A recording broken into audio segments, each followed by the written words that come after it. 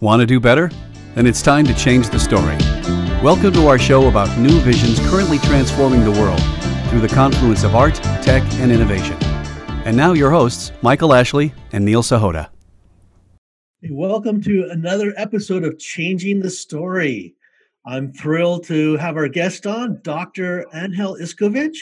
He is the president of Inflection, a healthcare advisory company, and previously served as chief executive officer of the Qualitas Group of Envision Healthcare, focused on developing the healthcare workforce. He's also the author of the upcoming book, Routineology. Hey, welcome to the show. Thank you. It's a pleasure to be on the show. Thank you. So, Angel, as a visionary, what is the story that you would like to share with the world? Well, I think it seems appropriate that looking at what I think is how did this pandemic and our response to the pandemic occur is a focused understanding of how different this pandemic response has been in modern times and compared to modern times. And so the main aspect of the story that I don't think people understand is how it is that physician specialties working jointly as a group of specialties come up with a concept and how it's pushed out very quickly, almost like an army of understanding by specialists. And I wanted to explain a little bit of that. I think that is a story that kind of changes how we look at why this happened so quickly. Right. So it sounds like what you're saying is that there was a narrative. This is a message that came out. Is that what you're saying? Well, yes. And I think the thing that people have to understand is that this is driven really by the federal government response, the White House coronavirus task force. And what happened in this situation are two major factors that forced us into kind of a sense of panic and fear. One was the ever-present media.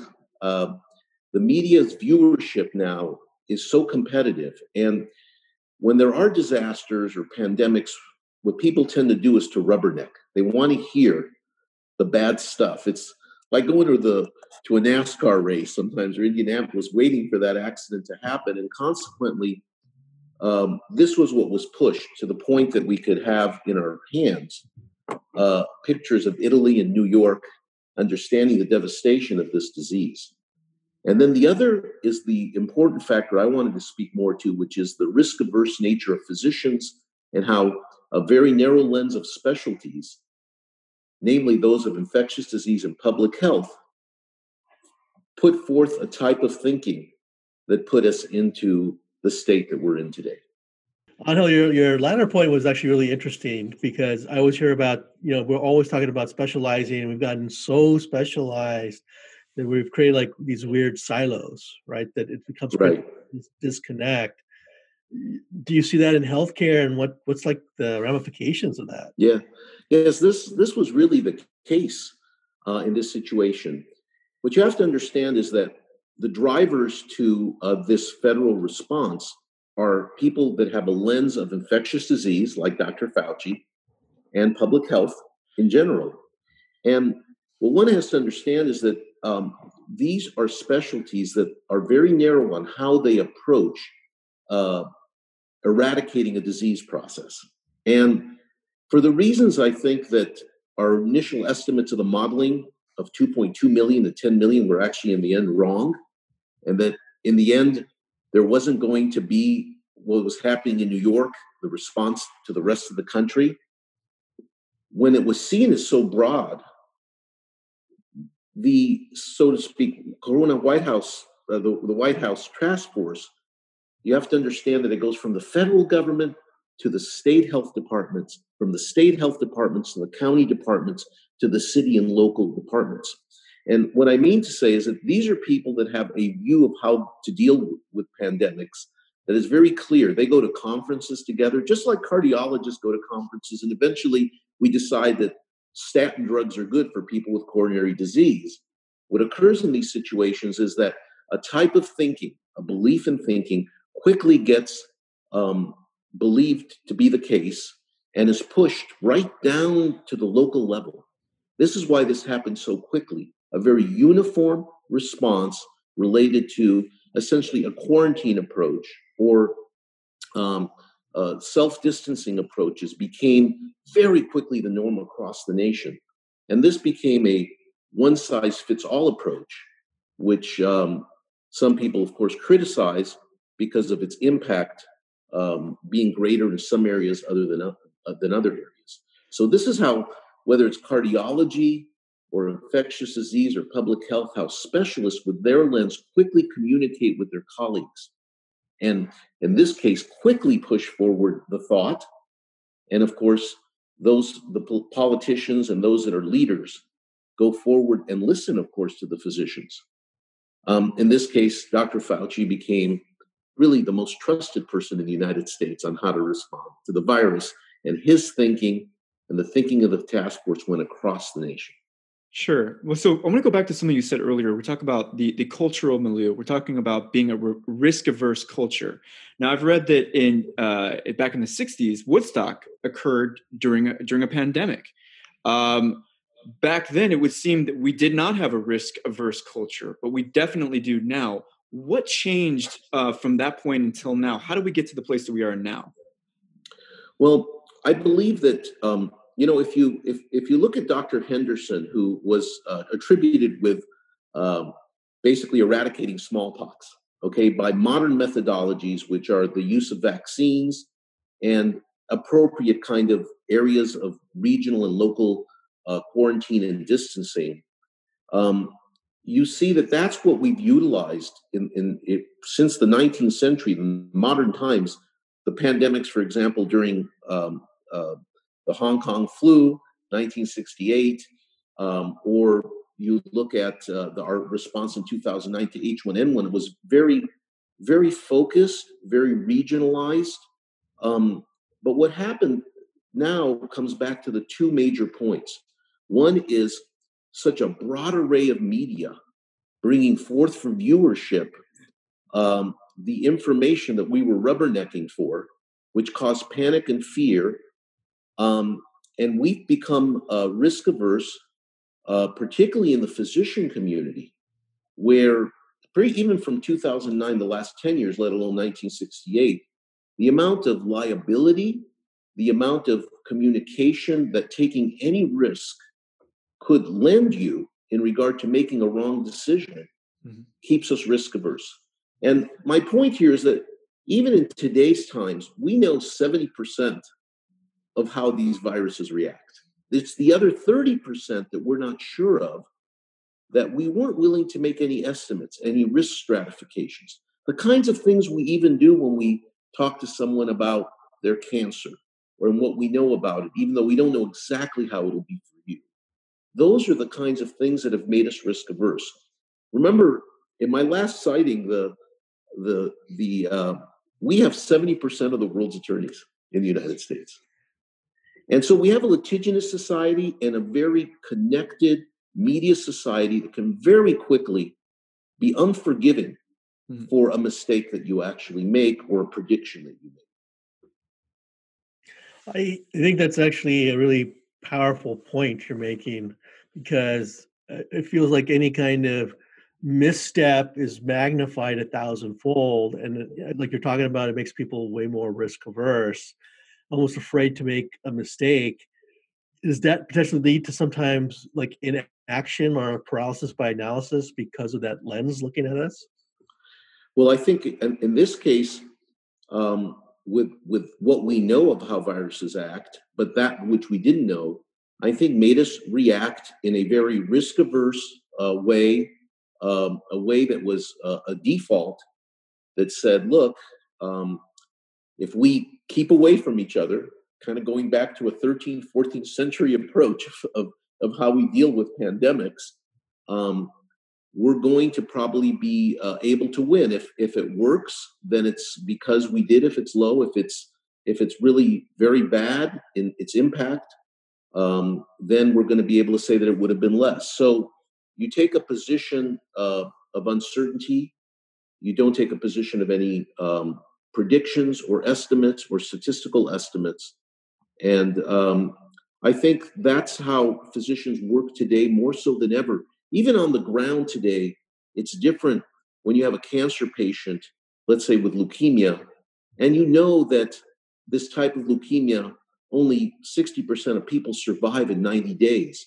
How physicians present this today, where they might have given hope, maybe done a little bit of placebo, saying there's always that other 40%. That's not the type of information that is given or risk taken, being not exactly correct or predictive or prognostic as we talk about it. What you're saying to me reminds me a lot about parenting.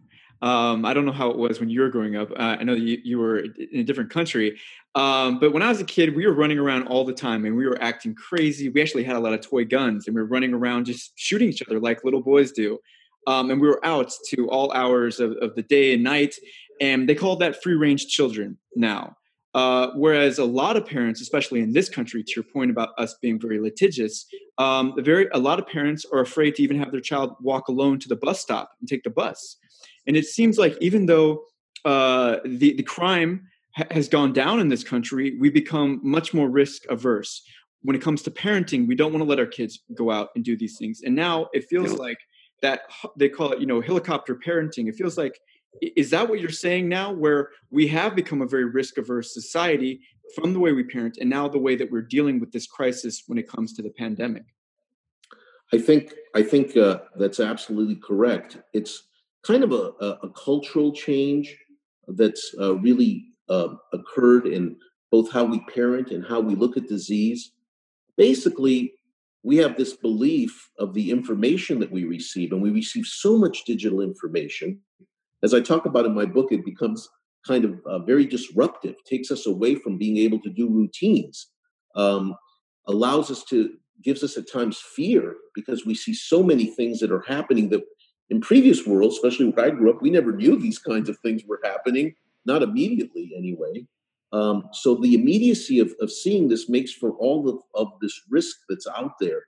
And I think in a way, in regard to the pandemic and our approach, in essence, what we believe in, medical science and the digital world, so to speak, in the end, kind of let us down because we have this great belief that medical science will keep our risks low, for example, that our information from the digital world, media, will keep us safe and the sort.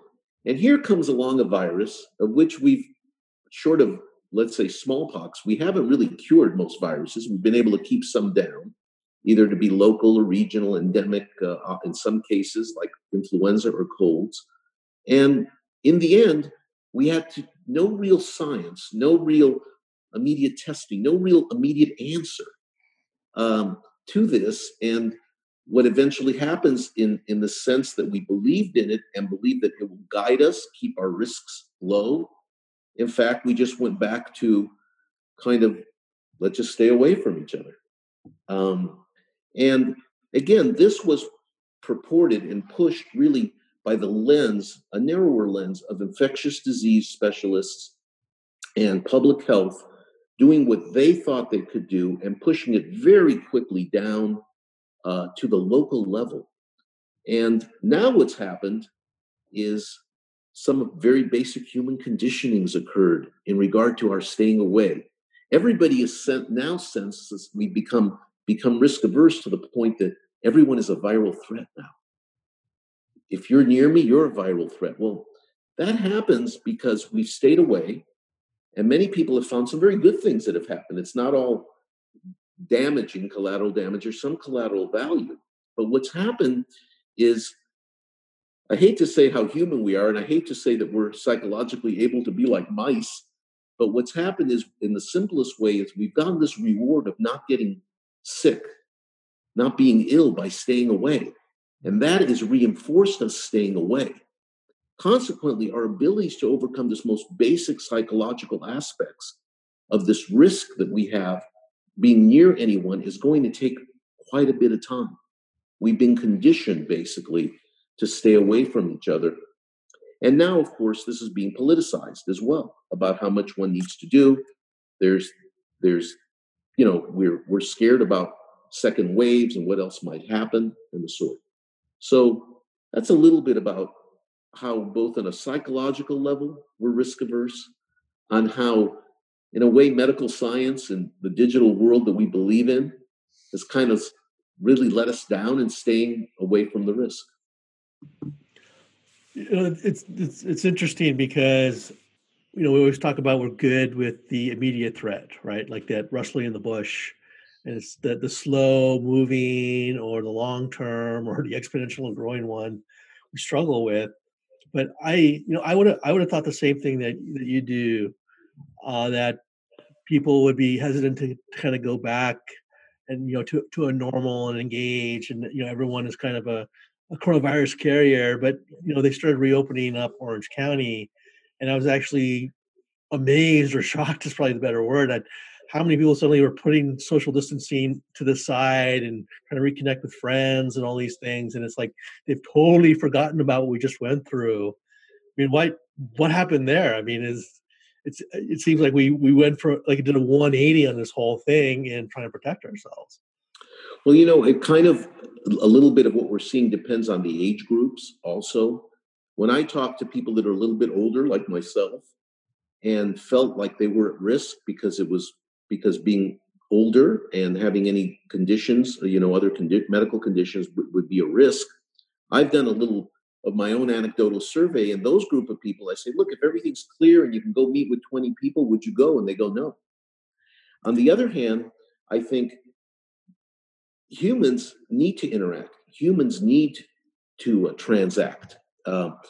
Humans have that need. And I think what we just did, which is, I believe, an experiment, never really been done, at least ever in modern times, where we stayed away, stopped us from transacting, maybe was made a little easier by our digital world today. The ability to watch movies at home wasn't the case in 1912.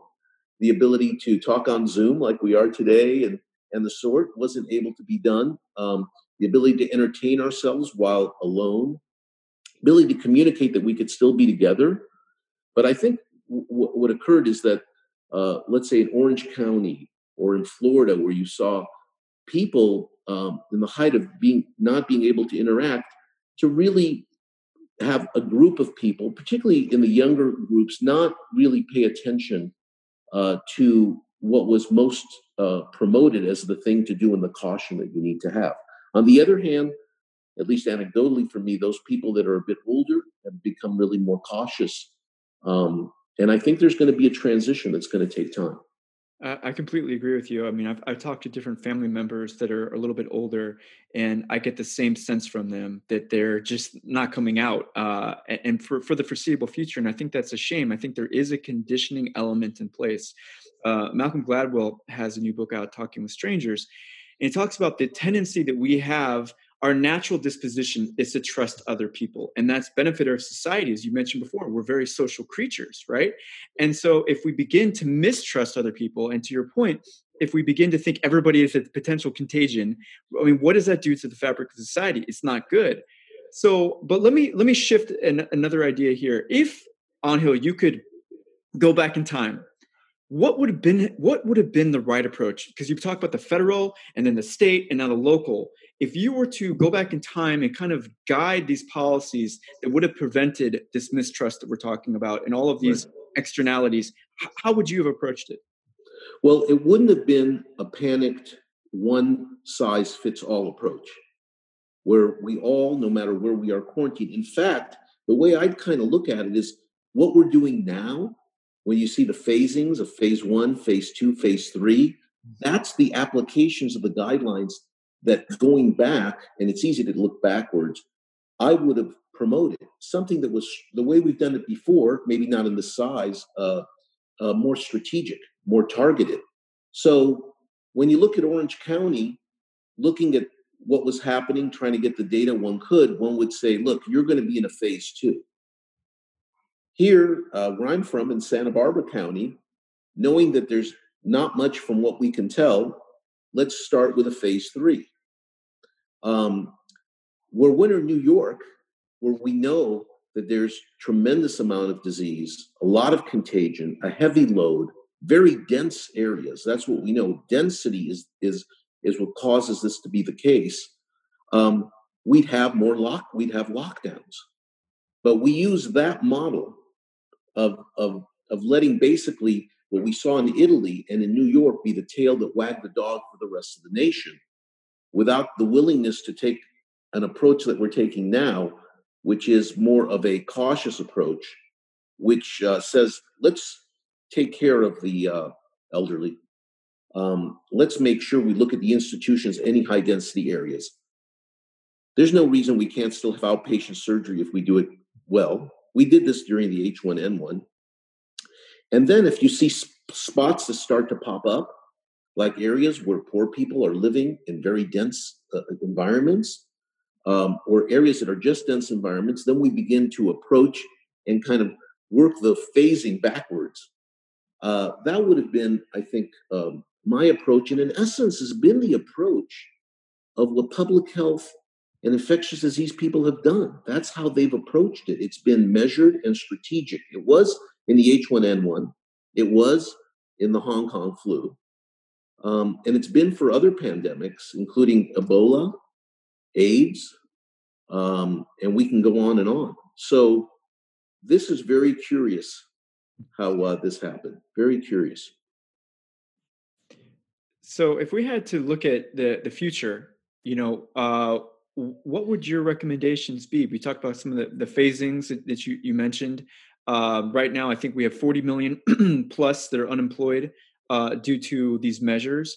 How can we get back to a normal that doesn't destroy the economy, that allows us to recover while still being safe and being mindful that there's still a danger out there, a threat?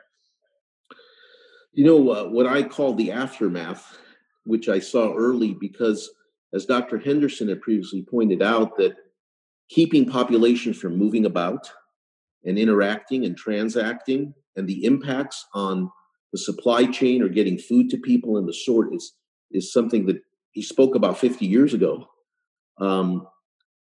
We now are living that aftermath. And in particular, I think that the number of people, and I'll speak specifically to healthcare, the fact that we've kept people from accessing healthcare in order to focus on the system on COVID, hospitals, the fact that emergency departments have dropped to 50%, the fact that all elective surgeries, private clinics, and the sort, short of the preponderance now of telemedicine, which I've supported for many years, is made for what could be a very, very disastrous and difficult situation in the healthcare of our country. And if you just take 40 million people who are unemployed today, a quarter of the working population that is able to get, let's say, unemployment today, if you take what's called excess deaths, even if you put them at 0.5% from suicide, opioids, the lack of medications that they were able to receive or healthcare that they were able to receive, you'd have an impact of almost 200,000 people just out of that 40 million, even if you took a 0.5%. If you expand that to the people that weren't able to get care, the woman with a breast lump that had to wait to get a biopsy, the man with a little bit of rectal bleeding that needed a colonoscopy, the person that had a little chest pain and was scheduled to have a treadmill, the cancer patient that was trying to go into a trial at Stanford. And this kind of goes on, and we delayed this. It's going to be very difficult for the healthcare system to ramp up. They've done a lot of layoffs. They've lost millions of dollars, and although there's government support, it's going to be very, very difficult and delayed. So what is it you're asking for? Solutions of the sort that we can do. And in this case, it's going to be very dependent on your communities in regard to being able to open up and receive the health care. But people are going to be very contracted and not willing to just hire everybody back and open up the doors. So I think we need to prioritize really again, those types of situations that we need to care for immediately. Certain types of things, whether it's the strokes, the cardiac events, we need to get a message back out, almost a PR message in the healthcare world, and I'm speaking specifically to that right now, that says, we're okay to come in.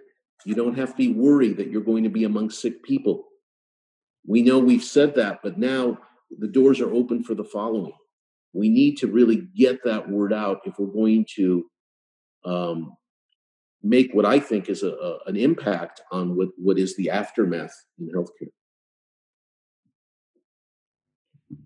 It's really, really powerful stuff, especially knowing that everyone's worried about a wave 2 and what the future's looking like, and are we going to learn our lessons this time around, right?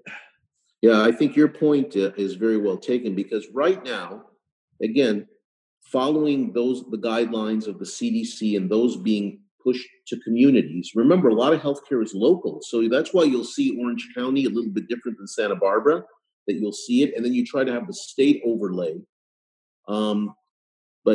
But it's going to be difficult because in a number of companies that I work with and others, the fact that I do a lot of strategy and talk about the collateral damage of what just occurred is the need to be able to put together a kind of a strategic plan that's a one-year transition, one that relooks at what our mission should be, one that relooks at who we serve, one that relooks at the financial operations with new parameters,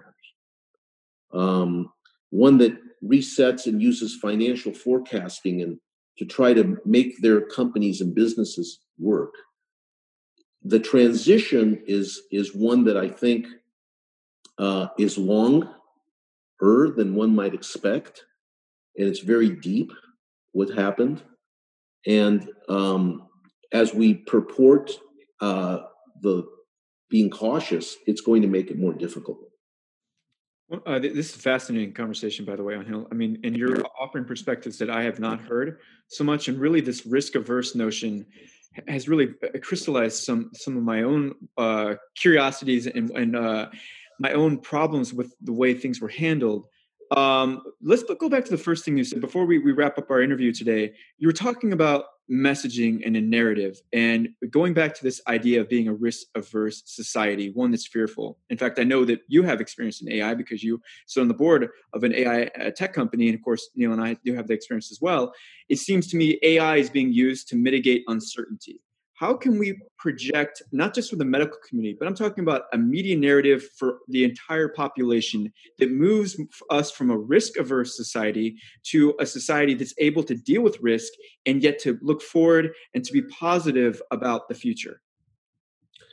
Yeah, so when I talk about the collateral damage that this has caused, both on the economic front, the medical front, social front, there is some collateral value. And I think one thing that we're learning is how to better use our, so to speak, digital world, our technology, and in particular now be able to take a forefront of artificial intelligence really as a form of collateral value.